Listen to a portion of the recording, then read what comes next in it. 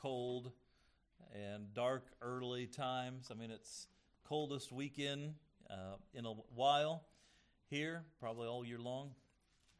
And then a lot of people sick and stuff, and I know we miss all the folks that are not here. But rather than be discouraged by that, two things. First of all, we just pray for them. Pray that they'd get better quickly. Pray that God would allow them to return as soon as possible.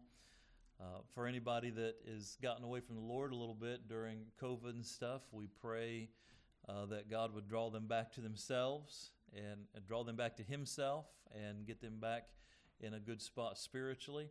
But I always choose to be encouraged by who is here. And I look around, I'm just really grateful for the people who are here. Some of you drive a good long time to get here. Some of you live right down the street. But I'm just grateful to be in the house of the Lord with you. The Bible says where two or three are gathered together, He's there in the midst. And we've got a good group of people here tonight, a whole lot more than two or three. And so sometimes churches in New England, boy, it gets cold and dark and sickness comes through, and it can get a little bit discouraging. But boy, that's an opportunity for us to encourage one another. You know, I think about the Learys, and I mean, I could just go through both sides of the auditorium, all the people that are out not feeling well. And so let's make sure we're lifting up one another in prayer. And we're good to have some of you back that have either been out of town or have been ill.